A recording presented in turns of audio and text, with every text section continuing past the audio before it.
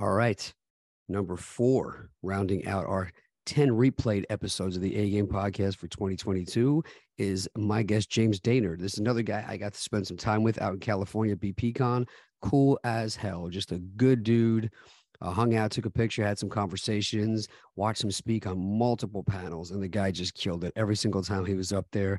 I've been following his On the Market podcast, and he has been just dropping amazing knowledge on that as well with Kathy Fetke and the Data Daily and Henry Washington. And this guy just really knows his stuff. Right now, I think he's got some of the best content out there for real estate investors on his podcast and on his social media with the stuff he's doing for Heat and Dainard and the stuff that he's doing with Project RE. So follow his YouTube, follow his social media, definitely listen to the podcast. You will not regret it. This dude has done so much real estate and knows it so well. And it's just as real as they come. So I love what he's doing. I love who he is as a person. Really great guy. And again, somebody that I consider a friend now. And I'm very happy that we got to connect, not only on the podcast, but in person as well. And looking very forward to staying in touch with him.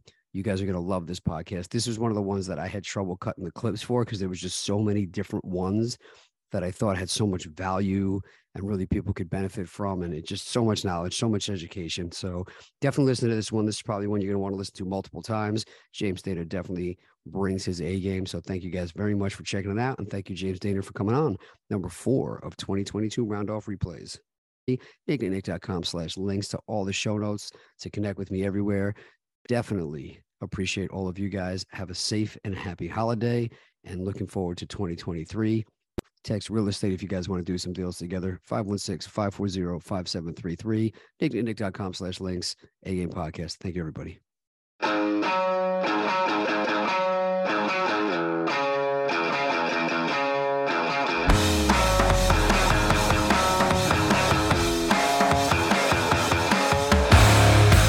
Welcome to the A Game Podcast with Nick Lamagna, digging into the minds and experiences of some of today's brightest entrepreneurs in real estate and business, along with Hollywood stars, UFC fighters, and your favorite rock bands. People that have figured out how to overcome obstacles, take chances, live boldly, and no matter what they do, they always bring their A game.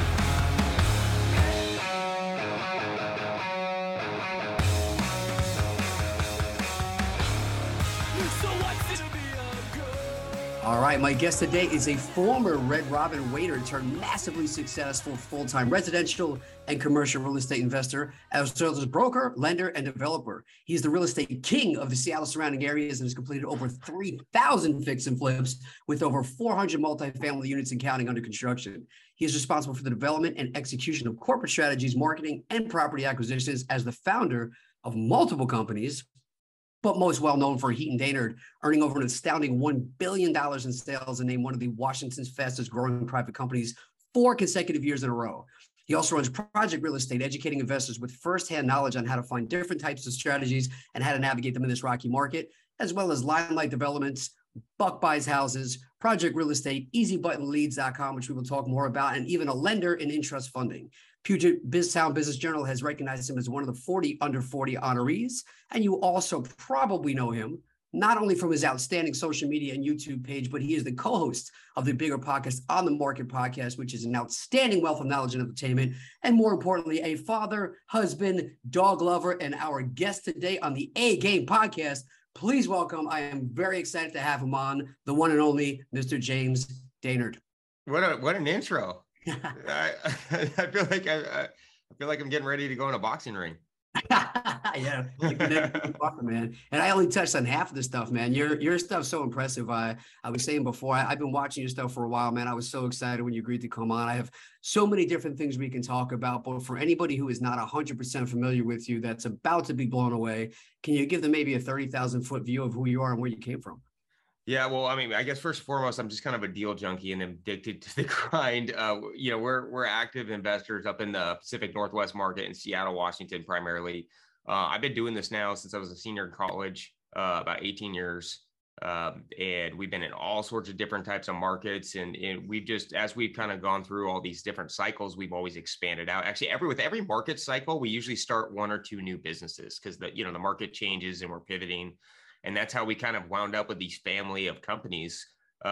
I think the funniest thing is a lot of these companies we started because we had to, like, we started our lending business in 2009 because no one would finance anything. It was like the market was crashing, hard money was all locked up. So we're like, well, we'll just go lend people the money ourselves. So it's always been kind of a just make it through whatever we got going on. And then it turns into a really cool thing at the end of the day.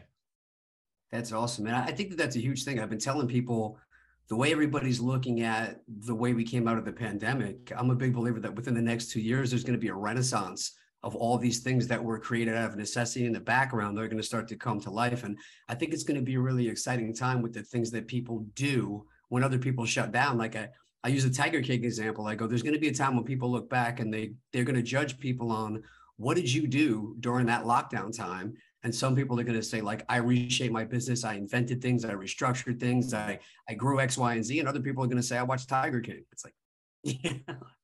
Yeah, the people that pivot are the ones that grow the fastest. Every market, it doesn't matter. Even the pandemic, I mean, the pandemic was the biggest. I mean, besides 2008 and the pandemic were the biggest market shifts that I've ever seen. 2008 obviously was like a free fall. And then after they pumped a bunch of money in and dropped the rates down, we saw just a skyrocket of values.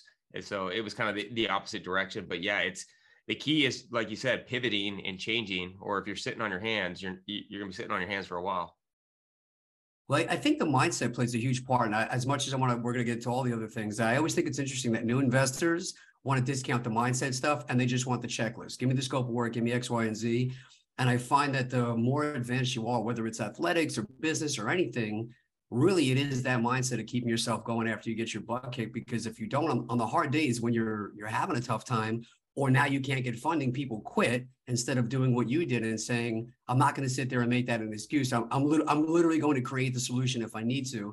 And I think a big piece of what's happening now is there's uncertainty in the market, and knowing how to have confidence and talk to people when they are uncertain, they'll have confidence in you and there'll be a big opportunity to make money.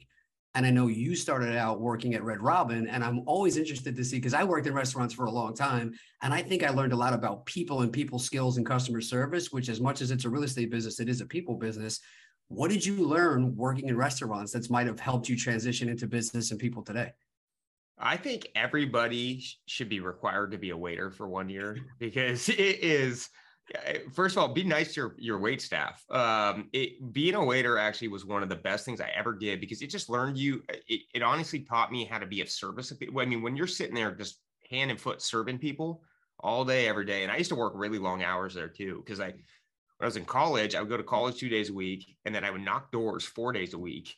After college, I'd knock from like 4 p.m. till 10 o'clock at night. And then I would work 3 doubles on the weekend at Red Robin. So it was like 15 hours straight. Because if I was there, I wanted to work and make money too. And I would work 15 hours straight of just serving people and get, like you're tending to people, whether it's unreasonable request or reasonable request, or they have, some people like to complain. And so you just have you learn how to deal with it, and you learn how to kind of communicate with people. And that made, I think, being a waiter for a couple of years made a world of difference in my wholesaling business, because especially with wholesaling, a lot of people go out there and they're just trying to get the deal done. And they think, hey, I'm a cash buyer. I'm going to give you this offer, and then I can assign it, make some money. But it's really, a lot of times people are selling their homes because they're actually looking for a different solution, or they need help.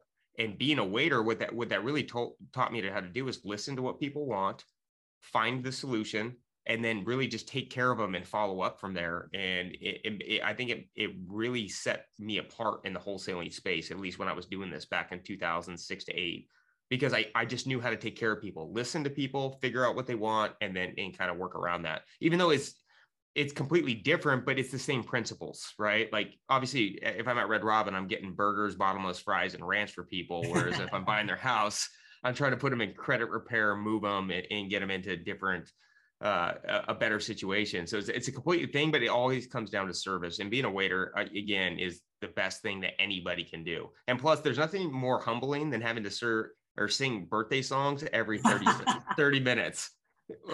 And that's funny. I forgot about the birthday stuff when I was waiting over there. But I think you nailed it. There's a difference between, you're a waiter, I just bring people food. No, when you provide extra value and extra service, that's where people come back, and they're your locals and your regulars and the people that'll come back for you, rather than just going somewhere anywhere they can get food. you're not just making people offers on a house, you're providing value. That's why they'll keep coming back to you to want to buy and sell properties for them or with them because of the level of service you provide them. Yeah, and talk about like learning work ethic. I was busting my tail just to make an extra dollar on that tip. Like it was like for an extra, I was willing to go push myself even harder just for an extra buck. Like I wanted 25% tips. I didn't want 20% tips. And so it's like, it really does teach you like just to grind it out and get things done. But yeah, I was kind of crazy back at Red Robin. I definitely ate the culture up. I was like a trainer, a manager, but then they would let me run. I'd run like 20 tables at a time because I wanted to work while I was there. So I was like running it like almost like I run my flips. It was like a machine. I had my busters doing stuff. I had the food runners doing things, and I would tip them heavy. And it just so I could run, because if I had 5 times more tables, I was making 5 times more money on tips. And so and they let me run it that way. So it taught me other processes too. Yeah, well, I mean, the whole how you do anything is how you do everything. I mean, it's not a shock at all that that's exactly how you ran your tables, is how you run your business and how you run your life, man. That's really funny. Yeah, I'm there to do work. Yeah, that's get things done and move it on. No, that's cool, man. But, talking about the losses, the mindset and stuff like that, the same way you have to learn that, hey, man, I gave this person great service, I worked my butt off, and they stiffed me on the tip. You can get that same thing when you're putting in work on a real estate deal as a wholesaler and all those things. And so how do you stay motivated? How do you stay fired up? And I know it's a very interesting time because you've been investing for a very long time. I invested through the 2008 crash and through the pandemic, but there's so many people out there that have been investing really not that long, and they don't know what it's like to not have a great market that you can't miss. So being somebody that did invest and took some losses and, got their butts kicked a couple of times, how did you get the courage to jump back in, talk yourself back in the game, and then go as big as you're going today without having that fear from those past losses holding you back? Well, I mean, because I lost in 2008.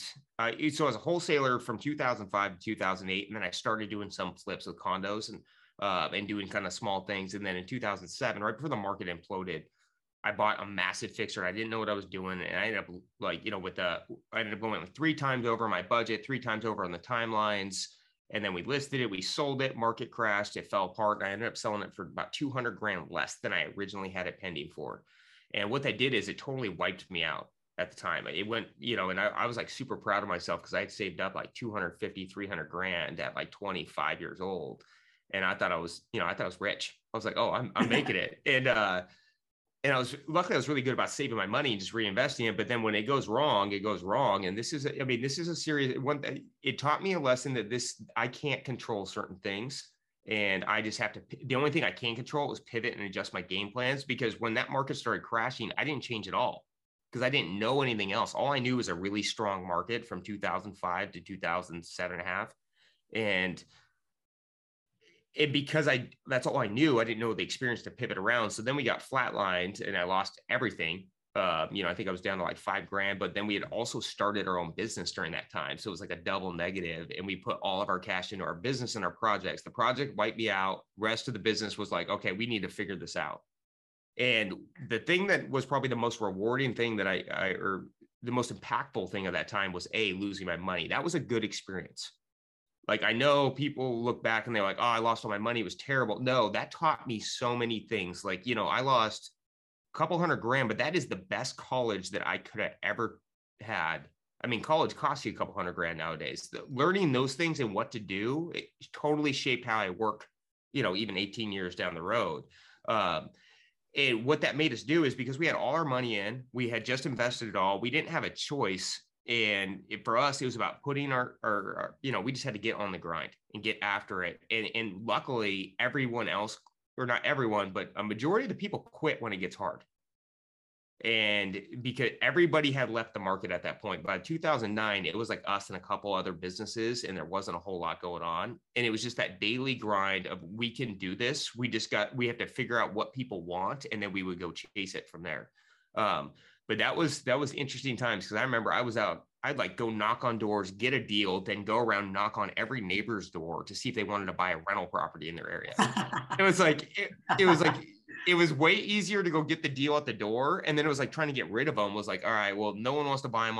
And this is before like mass marketing would work online too. So it was kind of like the phone calls we made wouldn't work. And then it was just, all right, well, let's go talk to the neighbors because people like to buy rental properties. And it's just always about figuring out, I don't take no well, and I don't take that you can't do that well. And I think there's always a solution, or there's always some sort of solution that you can kind of create the plan for. And as long as you don't have that, like, well, you can't get it done mode, you can always figure it out. But the wealth is made when it's hard. We've made good income the last 3 to 4 years, but we have not obtained that much wealth compared to what we did from 2009 to 2014. And it wasn't because, the market was so cheap. The reason the market was so cheap is no one was buying it because they were all afraid of it. We were buying because other people were afraid. And so now, right, as we're going in this transitional market, it's the same thing. It's getting hard. And so you have to motivate yourself and teach yourself and pair yourself with the right people that you can implement the right plans, because like you said, no one could lose the last 24 months. And that's 100% true. Like, we were making returns that were absurd. And it wasn't just because we were good at what we did. It was also market timing, and that the market is like Mother Nature. And if it's going well, you're going to do awesome. And if it goes wrong, it's going to hurt. And, but now is when, like, I've seen in the last 60 days, like 70% of the investors have pulled out of the market. Like, there's not a lot of people buying right now because they don't know what to do. And you can buy in any type of market. And that's the mindset that we always have. No, we can always do this. You just have to figure out a new plan. Maybe what you were doing the last 24 months doesn't work anymore, but you can do something else in this new next market. And that's really what we've had to do, is audit what we've been doing, making our changes. And then and by looking ahead and motivating ourselves, by looking ahead, it motivates me in general. Like, I get excited when I'm doing something new. So that's what I love about real estate. The market changes every 24 months. So I have to do something new every 24 months. And so I think that's my main motivating, is just the market. And then I love when people say you can't do it. Like, when people are saying, hey, it's a terrible time to invest, I'm like, okay, I'll prove you wrong. Like, that prove you wrong mindset is kind of what motivates me most. I love that, man. You know, a couple of key things you said, you know, when we come from a background of waiting tables and then you're making 6 figures and you're on the hook for multiple 6 figures on deals, you really can't go back to, well, I owe this lender 400 grand. I'll just pick up a couple of extra shifts at Red Robin. Like, you kind of have to stay in the game because real estate is the only thing to get you those returns again. But I think it's fascinating because people want everything to be easy. Oh my God, the market's going to shift to a buyer's market. It's like, well, yeah, in one market, it's easy to sell deals, and another one it's easy to hard to find them. But when the market shifts, now you have to work on the other side. But it really just becomes like, one way or the other, there's always a way to make money as long as you pivot with that market, kind of like what we were saying earlier. But they want it all to work all the time. It's crazy. So you can't pick up a couple of shifts at Red Robin and pay back the lender for the $400,000. It's not going to work out like that.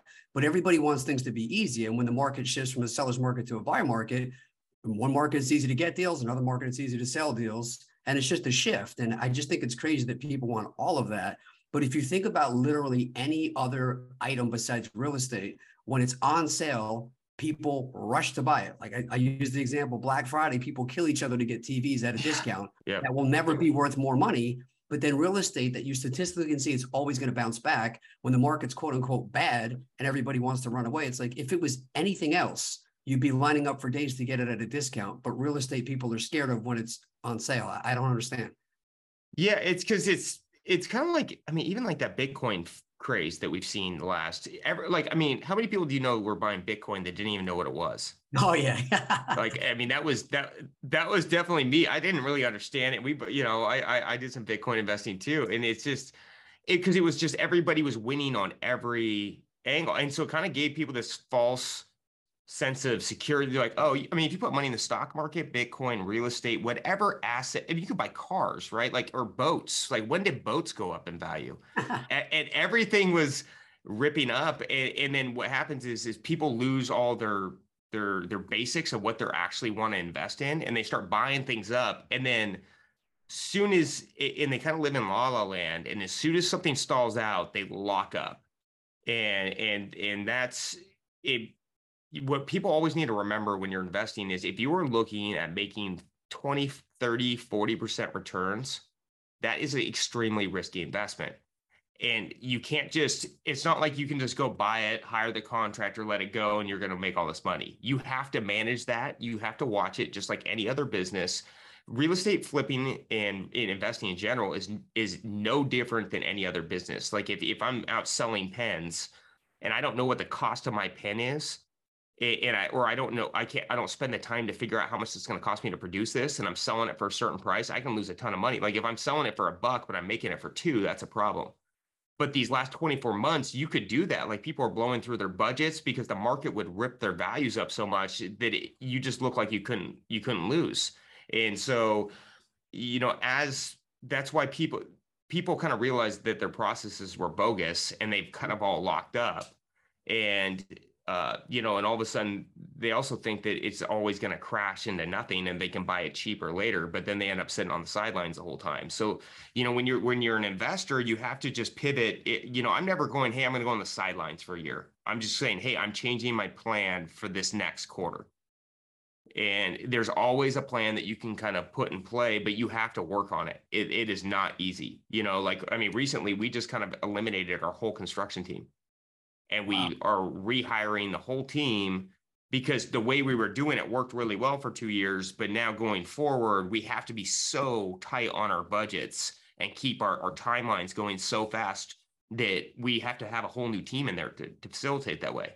And so, typically every 18 to 24 months, if you're not changing, it makes it scary. And that's what that locks you up. I love that, man. And I tell people, I almost don't even consider myself like a real estate investor anymore. I consider myself somebody who just analyzes data and makes decisions based off of that. Yep. And you and I started investing at a time where there wasn't so much readily data available to just have at your fingertips like that. I mean, it seemed like there was a lot then, but compared to what's available now. So I'm interested to see it at this stage of the game. I know when you first started knocking on doors, you were doing a ton of research to learn their market. And for people who don't know, man, you have such a lock on your area, like watching the social media and all the stuff you do. I don't know anybody that I watch that is as much of an expert in their market because they go, I'm going to learn a little bit of this one, and then I'm going to go to another one. But I very much appreciate how well you know your craft in your area. What stuff do you research? What kind of data do you pay attention to when you're looking at a real estate market? Yeah, so I'm always tracking. Inventory is one of the biggest things that I'm. It depends on what sector in. We do a lot of different things. So for new construction, actually, one thing that we track kind of religiously is like how many permits are in the market pulled. So we actually track how many permits have been applied for. The reason we do that for townhomes is because we want to make sure that it's not going to be an oversupply, because that was a killer. If there's a certain market that has thousands of permits open, we're going to stay out of that market, because that's when you go into a transitioning market, because we're forecasting 12 to 24 months down the road. We don't want to be hitting that. Like, if the market's slow and the rates are high, which is going to slow everything down, we don't want to be in the most amount of inventory, because right now, even with the market being slow, we're selling when there's still low inventory pockets and things are still moving. So we're always tracking inventory. The other thing that I'm always tracking is days on market is a big deal for us. And I think it's randomly, a lot of people don't really look at that because like, well, it's just the time to sell, but that dictates all your hold costs. And that's going to tell me what to prep for and getting set up in my, if I'm buying a new deal, do I want to set that hard money loan up for 6 months, 9 months, 12 months? All those things cost differently up front, which can add massive impact to your bottom line. And, so if I'm not, days on market and inventory are two of those big things that I'm looking at, because that's going to tell me how fast I can move in and out of a deal. In addition to, it's going to give me the projections on my cash on cash return. Another thing that I'm tracking right now is I track the median home pricing over the past 60-day periods, because I don't really care about what happened beyond 60 days ago, because the rates were way different and it was a totally different market. And so what we've been doing when we're buying is we track median home prices per, not just the state, we go per city and per zip code. And as we're based on what we're seeing on the trend, because you'll see a steady trend over in each little area. Like we know like certain pockets actually came down about 20 to 25% off peak median home pricing over the last 60 days. That's a huge drop. And then certain markets only drop 10 to 12% off peak. That's a stronger market for me to be looking at. And so if I'm forecasting higher rates down the road, that means that market that came down, that 22 to 25%, is a weaker buyer market. And so typically when I'm buying in those, I'm going to actually expect a bigger return. So by watching each trend in each city and each zip code and seeing what they're doing, you can actually kind of pad your performa a little bit differently. If I'm looking in like Bothell, Washington's an area I got a flip going. I have one going with Ashley Kerr from Bigger Pockets Real Estate Rookies there.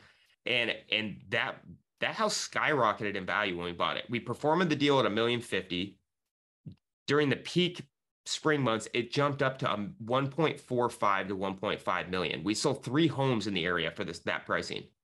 Now we're back down to $1,050,000 sitting there, and we're barely getting showings. So, and then that specific market has came down 25 to 30% off peak if I'm watching the trends. Then I have some other deals in more urban areas of Seattle that are a little bit stronger markets, and those only came down 12% in the pricing.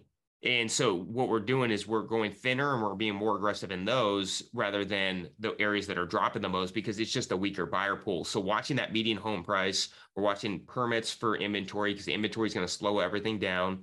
Another thing that we're watching is the inflation factor, because that's telling us how much to dictate on how much of a buffer we want to put into all of our construction rehabs. You know, everybody should be putting at least 10 to 20% buffers on their original budgets right now, because it's just still so unpredictable. We're seeing rates get jacked up right now, and it's still not having that much impact on inflation. So that means this inflation could last for a while. You know, if rates are up 40% of where they were 12 to 14 weeks ago, and it's made very little impact on inflation, that means they have more to go. And that also means that I'm going to have higher costs over the next 6 months as well. And so that's another key indicator that we're looking at. But really, inventory is the biggest thing that I track. I want to know what's going on, what's the trajectory, what's the days on market, and then also what's the absorption rate. Absorption rate is another one that I'm really looking at. How much houses in the market, what are they absorbing at, and how quickly? Because that's going to tell me what the trend of that market is. If the absorption rate is slowing down every 2 to 3 weeks, that means we're on a slide. And when I'm running my performa, I'm actually going to be a little bit lower than what the comps are at today. And so it tells you how to kind of track these trends and then put them in your performa and then write your offer accordingly. And that's why that's why I do love being on Bigger Pockets on the Market podcast so much, is that's what we talk about, is the trends, how to track those things, because everything that we do today as an investor, or when we're buying today, it's going to be different in 6 to 9 months. You know, the last 2 years, it had skyrocketed up 10 to 20%, which told us to buy on thinner margins. But now we have to buy with bigger margins. But how big, what does it bigger even mean? And by tracking these trends, it's going to tell you how safe to be and how conservative to be on your offers. Man, that is fantastic info. A couple of follow-ups to that. One, you talked about an absorption study. For some of the newer ones listening and they're going, how do I do that? How would you run an absorption study?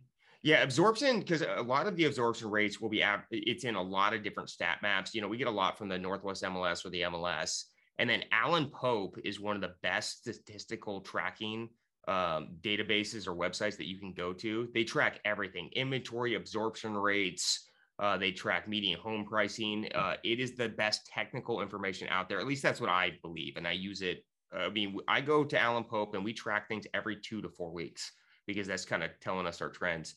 Typically, we don't watch it as much, but when you have a volatile market going on, we're always kind of looking at those trends. But, you know, I would say the more you can study and forecast, the better you're going to be as an investor.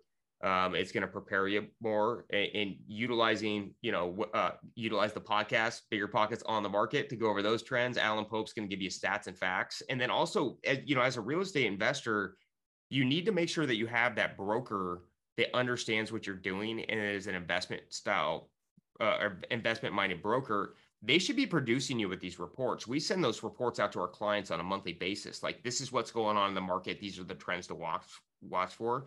So the better, bench that you have and resources that you have on your team, you can have your team send you those stats. Like, every broker that works with investors should be sending this out to their clients regardless. Because again, the more successful you are as an investor, the more successful the broker is going to be too. And so a lot of times, communicate with your brokers. They can send you those as well. That absorption rate, because they have the absorption rates for sales, but they also have it for rental markets. And so if you're really trying to build out your portfolio too, that will tell you how fast the rentals are being absorbed and how fast they're being rented, which is also going to tell you whether you're going to get rent growth or rent loss. If you have been kicking yourself that you didn't start investing in real estate sooner, whether you're beginner, intermediate, or advanced, any way you're looking to get it on a residential, commercial, land development, wholesaling, fix and flips, whatever it is, let's find a way to get you involved in some projects, get you some properties, whether you want to sell some properties to me whether you want to buy some properties from me, whether residential, fix and flip, cash flow, multifamily, whatever it is you're looking for, let's figure out a way to get you involved or find a way for us to partner up on some deals. Go to www.nicknicknick.com, go on the consultation tab and figure out how to schedule an appointment to talk about where you fit in if you are not sure, or you can just reach out to me on any of my social media channels. If you go on www.nicknicknick.com/links, you will see all the different ways to connect with me and figure out how we can start to work together, make it happen. Everybody that invests in real estate always just says they wish they did it sooner. Best time to start is today. Dude, that's fantastic. That's going to be my takeaway. As soon as we get off this, I'm going to go on that and do one of those for my rental market over here. I appreciate you sharing that. You know, it's another cool thing is a mutual friend of ours, David Green.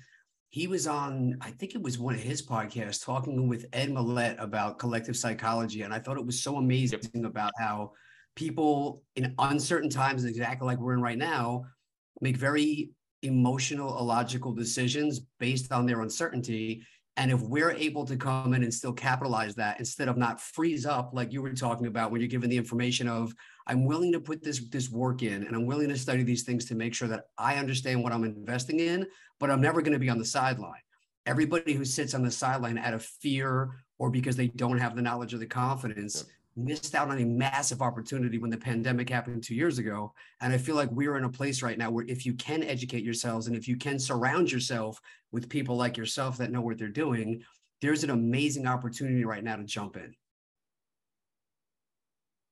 Yeah. And I have no problem with people getting a little bit of fear and sitting on the sidelines because that just is better buys for me. I will say I'm excited to get, we've made some really good buy. Like people, I keep hearing they're like, oh, well, you can't buy a property right now. The rates are too high. You can't make it work. That is a great white lie.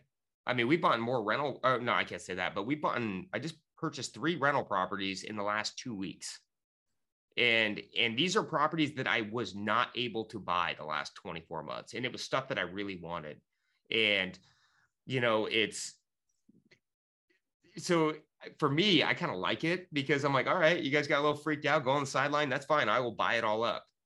Because, also the rules have been broken so much the last 24 months. People are paying so much, or they were going way over the pricing that it made it hard as an investor. Like, if you've been doing this a while, you kind of look at what people are paying. You're like, well, that doesn't make sense. That doesn't make sense. And then you'd also see them get kind of lucky when the market would hit up and you're like, oh crap, I guess I missed that. But, for me, I like running this like a business. Like, what can I buy it for? What do I need to do for the rehab? How much is that going to cost me? What's my interest rate going to be on the back end? It's going to tell me my cash flow, or what can I sell it for, which is going to tell me what my return is. And then typically you can kind of run that game if you have your processes down. And every time you do this, you're going to just have a little bit of a variance rather than a massive one if you're prepping right. And so when people leave the market, you can actually have the time and logically go through that process and really spend the time and underwrite the deal correctly and make sure that it's a perfect little, perfect type of project that fits in your process. And so, as people leave, yes, there's going to be a ton of opportunities, and that's going to separate who's going to have the wealth in the next 10 years. And if you are nervous and your processes are bad, then yes, step out for a second, fix your processes. Don't go buy unless you fix your processes, audit those things first. But at the same time, you are going to be thinking about, you're going to be in the next boom in 10 years because real estate's a cycle, right? It's 10 to 15 years. It's going to go up and down. And then we'll see you guys on the next cycle when it's at, and then we will still have the same type of wealth that has been built up. It's like, you have to keep buying. Like in the stock market, you have to keep buying to make that steady return. Real estate's no different. You have to keep buying to keep your return and keep growing that way. And it's funny because these interest rates are doing me a favor, because when you look at a deal, yeah, the cash flow is not great, but for us, what we're doing is we're not buying it on the cash flow for today. I don't need that cash flow to pay for my bills today. That's for down the road when I want to quit working. If I'm buying now and I'm looking at my interest rates is around 7% and I'm making a 4% return, that's bad. That's half of what inflation is. I'm not really happy with that. But I pick up that big equity position there. Play with your mortgage calculator and it will change your mind, because I do think rates will come down in the next 12 to 24 months. I do think they're going to be around 5 to 5.5%, which is more of a normal rate for an investor to be getting their money at. When I do that and I put that in a calculator, that dictates what I'm going to buy or not. Because a lot of times if I'm making a 4% return and then I drop the rate down in 2 years at 5.5%, it goes up to 12 to 14% on almost every deal. So I can pick up the massive equity position today because people aren't buying. I'm getting the bad cash flow for 2 years, but who cares?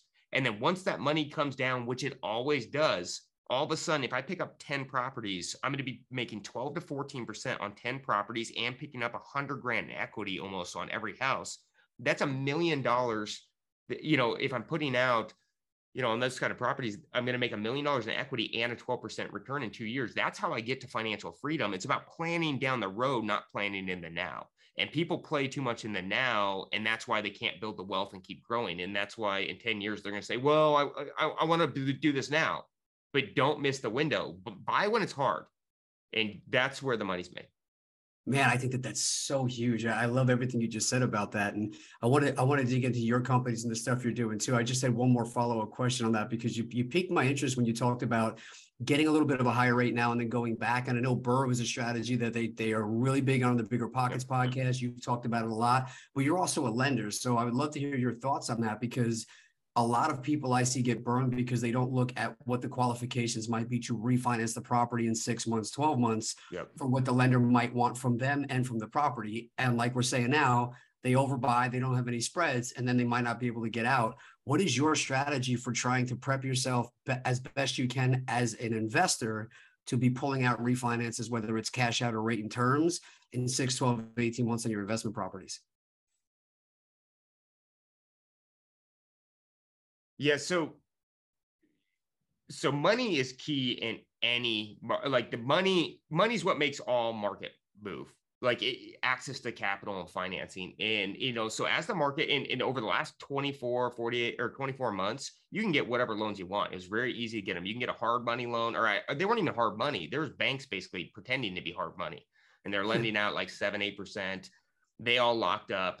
And access to capital is the biggest key to growing as an investor. Like in 2008, the reason we were able to make it is because we started our own hard money company. We got 2009, we started our own hard money company. The reason we could flip in 2008 when no one was lending is because I had to go to a loan shark basically.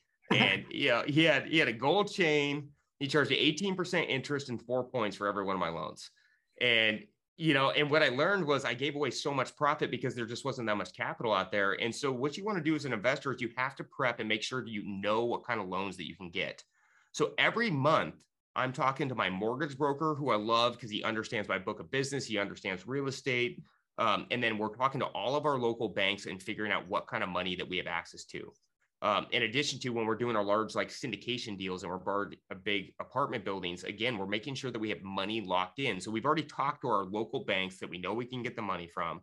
But then when we actually find that deal, we want to make sure that that loan is 100% locked in for the takedown loan and the stabilization loan, or that can throw fits in your pro forma down the road. If you're thinking you can get a 5.5% rate on the exit and you haven't locked that in and you go to refi at 12 months down the road, that's going to be a massive problem for you because it's going to eliminate your cash flow if your rate's higher.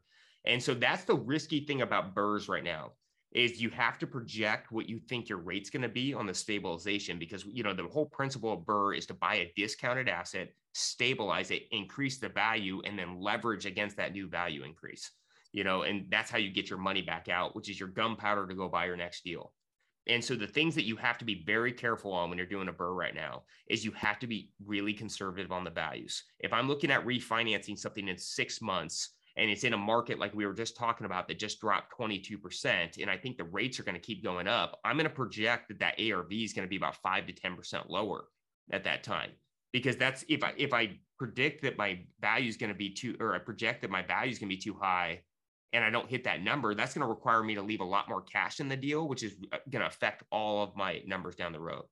In addition to, I need to know what my rate's going to be. If I'm I think right now I just locked in at like 6.75 on an investment property, which is better than I had been hearing. But if I'm looking at 6 to 9 months down the road and the Fed came out this week and said, hey, we're going to jack the rates up another 3/4, so maybe even a point, I'm going to run my pro forma at an exit of around 8%, not 7%, and make sure that the deal works. But having access to that money is key. And so every month you should be talking to new bankers, new leverage people, figure out what their programs are, What do you qualify for? Keep your pre-qual fresh, because you want to make sure when that good opportunity comes up, the market is flat right now, but if there's a good deal, it's still moving very quick. And so you got to be able to pull that trigger very fast, make sure you have the right plan in there, and then you have that access to capital. But, I talked to 4 mortgage brokers last week because I'm getting ready to refi 4 rental properties. And I'm talking to them about all the different options they have, what kind of terms they have, how do I get past this 2-year negative, if I got a higher, if I have a low cash flow deal, I might go with an interest only loan during that 2-year period. And there's different ways that I can kind of run my performance. But money dictates everything. So yes, you always want to make sure you have access to capital. In addition to on the BRRRRs, another major thing is know your construction costs. Because if you go over on your budget, that just means more cash in your deal, right? You're only going to be able to lever 70% of that new appraised value. The construction is debt on the deal. And so if you're not efficient on your construction, you're going to have to leave substantially more money in the deal, which is going to make your cash on cash return in the toilet as well. Man, it's such a good info. It's such a good answer. And the construction side of stuff alone, we could do another 3 hours on. But for people listening, check the show notes, because your social media, your YouTube, some of the lives you do, especially on the podcast, the information you give on running construction projects, coming up with construction numbers, managing contractors is some of the best information I've seen, literally, period, on social media. So definitely follow for that information, because I know it's probably piquing other people's interest. But some of the stuff you're doing now, I want to talk about easybuttonleads.com, Project Real Estate, Limelight Development, Buck Buys Houses, I believe is yours as well, Intrust Funding. Start to talk about your companies, how you help other investors, how we can work with you, and how we can kind of pair up and bring you some value. Yeah, it's, recently we just purchased or bought into a company, Easy Button Leads. The reason being is, again, that just like we were talking about pivoting in the market, or as wholesalers or investors, one of the hardest parts is targeting sellers at a cost-effective way. Because for us, like at one point, I remember in 2015, mail was working really well because it was before wholesaling really caught fire. We were spending $70,000 to $80,000 a month on mail. Cool. And we were mass manufacturing marketing out there. And the reason we were doing it, because it was giving us a 10x return. So it was working or not 10x, it was like a 5x return. And it was working because people were responding well, but then all the courses started, and then everybody started flooding the mailboxes, and it diluted it down, right? And then we didn't really pay attention to that cost. And all of a sudden it was like we had to shut that spigot off real fast because it turned red after 2 years. And so what we know now is the cost to market to seller can be very expensive. Like mail's expensive. Online advertising is extremely expensive right now, pay-per-click. And so for me, as you go into a transitioning market and there's a little bit of unsettlement going out there, like a lot of people, they're off the pandemic, everyone's still a little bit, they're not back to their normal pre-pandemic selves, just based on that alone. And then all of a sudden, the one thing is people also saw that their values went way up. And in most time, people think that that's money in the bank. And then once the market starts shifting, they get nervous because their savings account's getting wiped out, is how they look at it.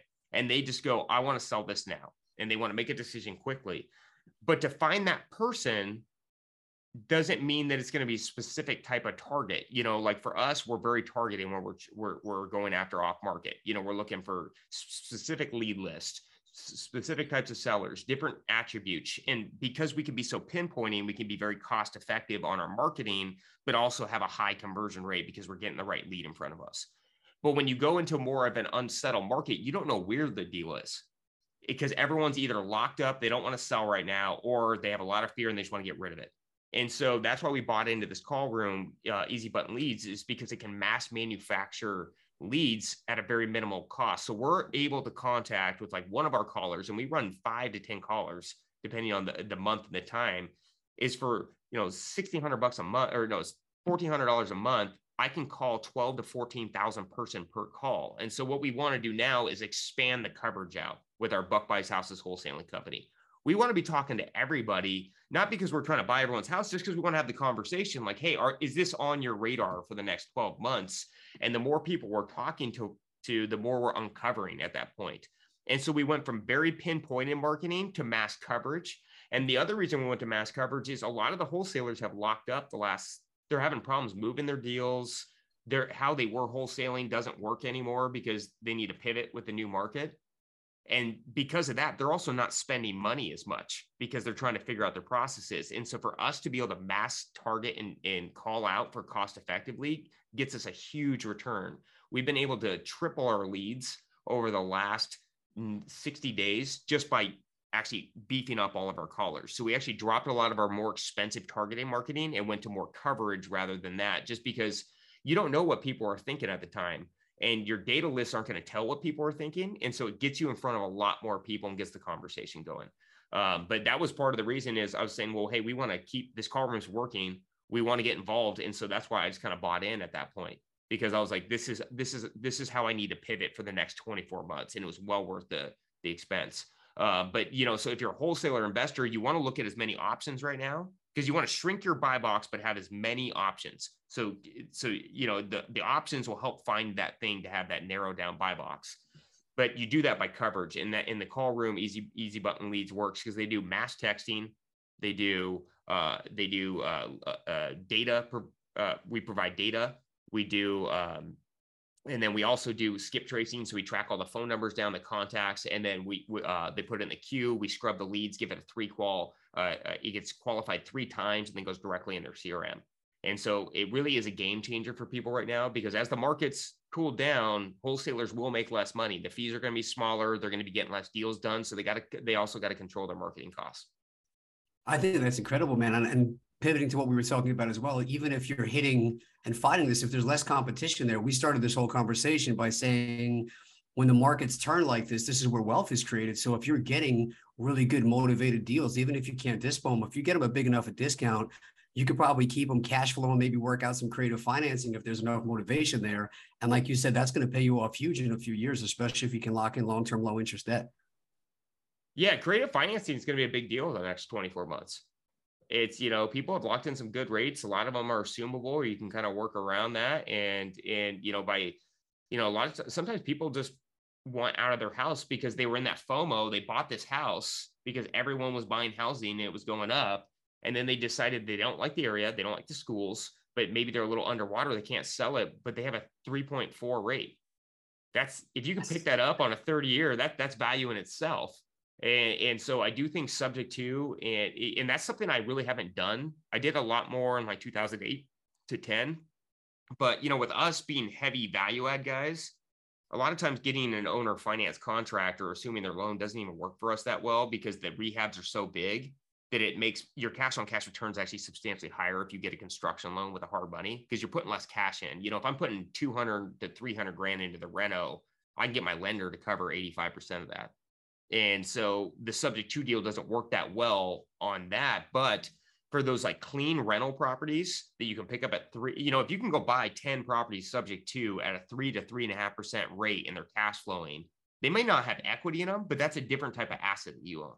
That's just a cash flowing, low debt, low interest asset. And so it kind of goes into a different bucket. And so I think, you know, I do think that is going to be a major trend, because people, I do think, bought homes they didn't really want. They bought them because they had to. And then they're going to change their mind, because that's human nature, especially American human nature. We change our minds all the time. We want better, we want bigger, whatever it is. And if they can't sell it, that's going to be the way they have to sell it. I love that, man. So if people are interested in finding out if you can work with them and help them out in their market, they just go to easybuttonleads.com.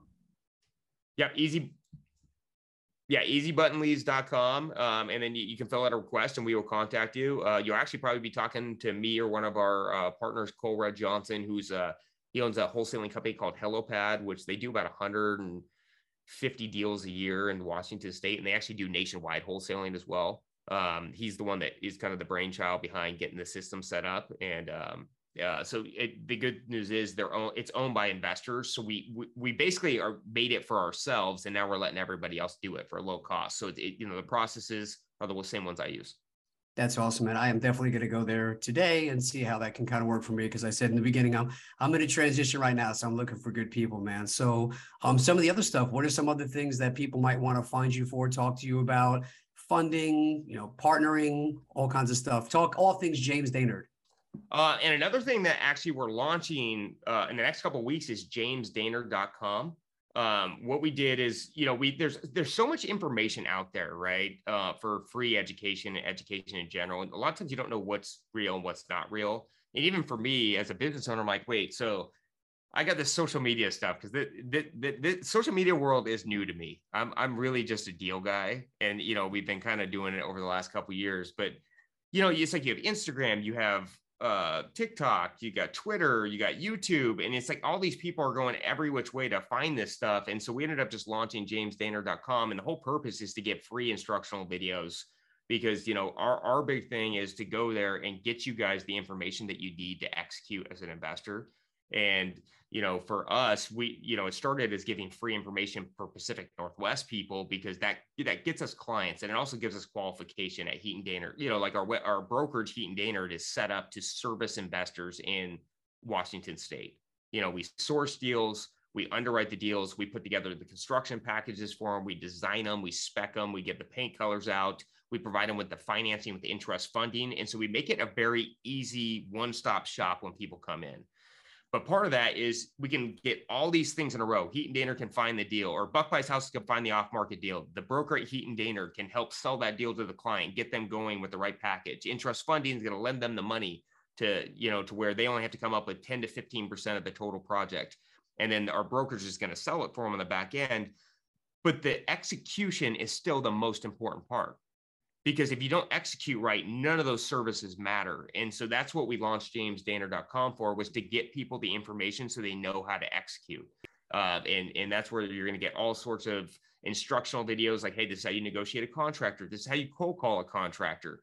This is how you need to talk to a seller. We just did a really cool video that we'll be launching out where we did a 2-hour cold call session with all my sales guys. And it was a competition of who could get the most leads out of there.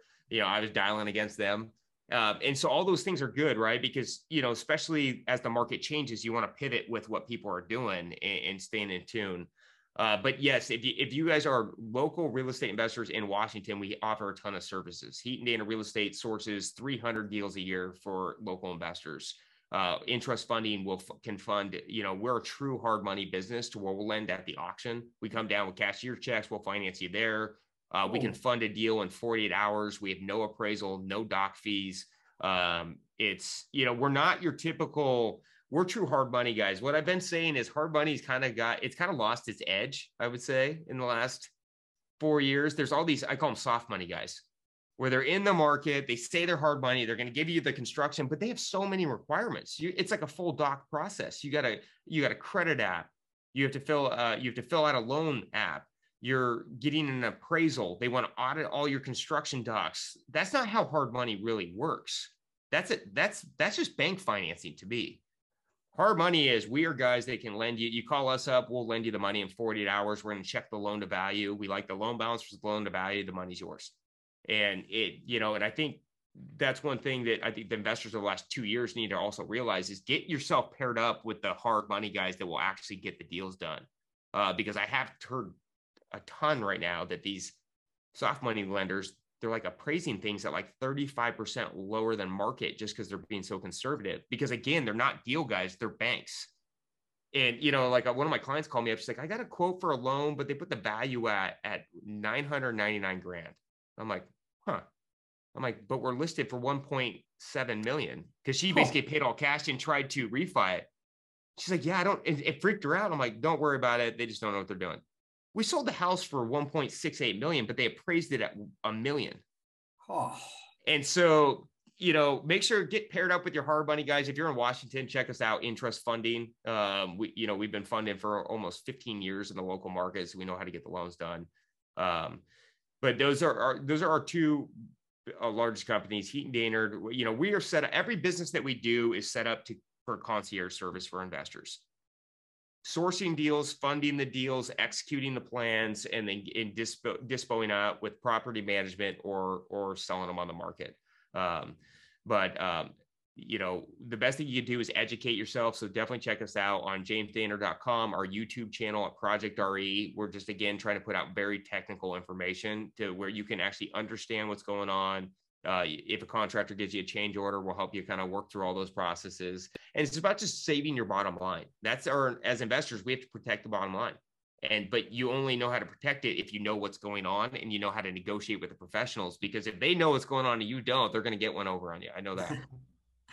I love that, man. That's fantastic info. And All this stuff that you're talking about is going to be on the show notes. So if you want direct links to jamesdainard.com, social media, all the companies, I'm going to list all of it line by line, bullet by bullet. I highly encourage you to subscribe to his social media, to his YouTube channel, and all the things that I feel like I have a very high level of knowledge, and I know there's a lot of other people that I can go to, and I'm constantly checking out your content, because anytime I do block off an hour to watch one of your webinars or jump and listen to your podcast, I always learn something new. I always learn something about a new tactic I can do, a new thing I should be looking at. So I very much appreciate that you share all that knowledge, because there are a lot of time wasting channels and accounts out there, and yours 100% is one of the more top-notch ones I have come across in a very long time. So thank you very much, sir.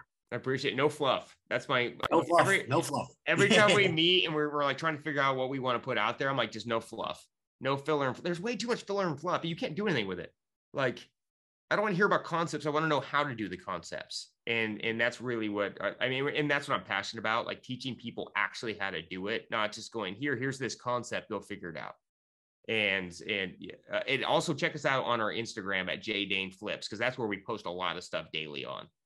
And that's just me being like, even today, I got to drive out and go through a bunch of projects. I have a bunch of fires I need to put out. So we're going to be filming the fires, and what am I doing to put them out? And some of the things I don't even know what I'm going to do yet, but I'm going to talk about it and say, hey, like, this is the options we're trying to do. We'll let you know what works out or not.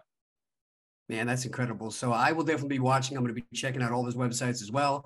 And I always tell people, how you live your day is how you live your life. And the way you run your life is the way you ran your tables at Red Robin, which is like a professional business that puts people first and really comes from a place of service, and has managed to create a very great system and a very great lifestyle.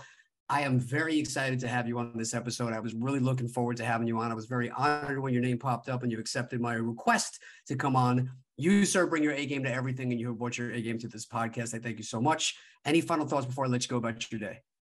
No, I think just for everybody listening, just be careful right now. Make sure, really look, don't be always looking for the deal. Work on your processes. The processes will help create the deals, and, just be safe, but don't stop buying either. You're going to regret it in 10 years. I can promise you that. Because if I didn't keep buying 10 years ago or 20 years ago, my life would be completely different nowadays. Like, I would not have the life that I had today. Solid investment advice, solid life advice. Thank you so much for coming on today. James Dainard, ladies and gentlemen. Have a great day. Well, thanks, Nick.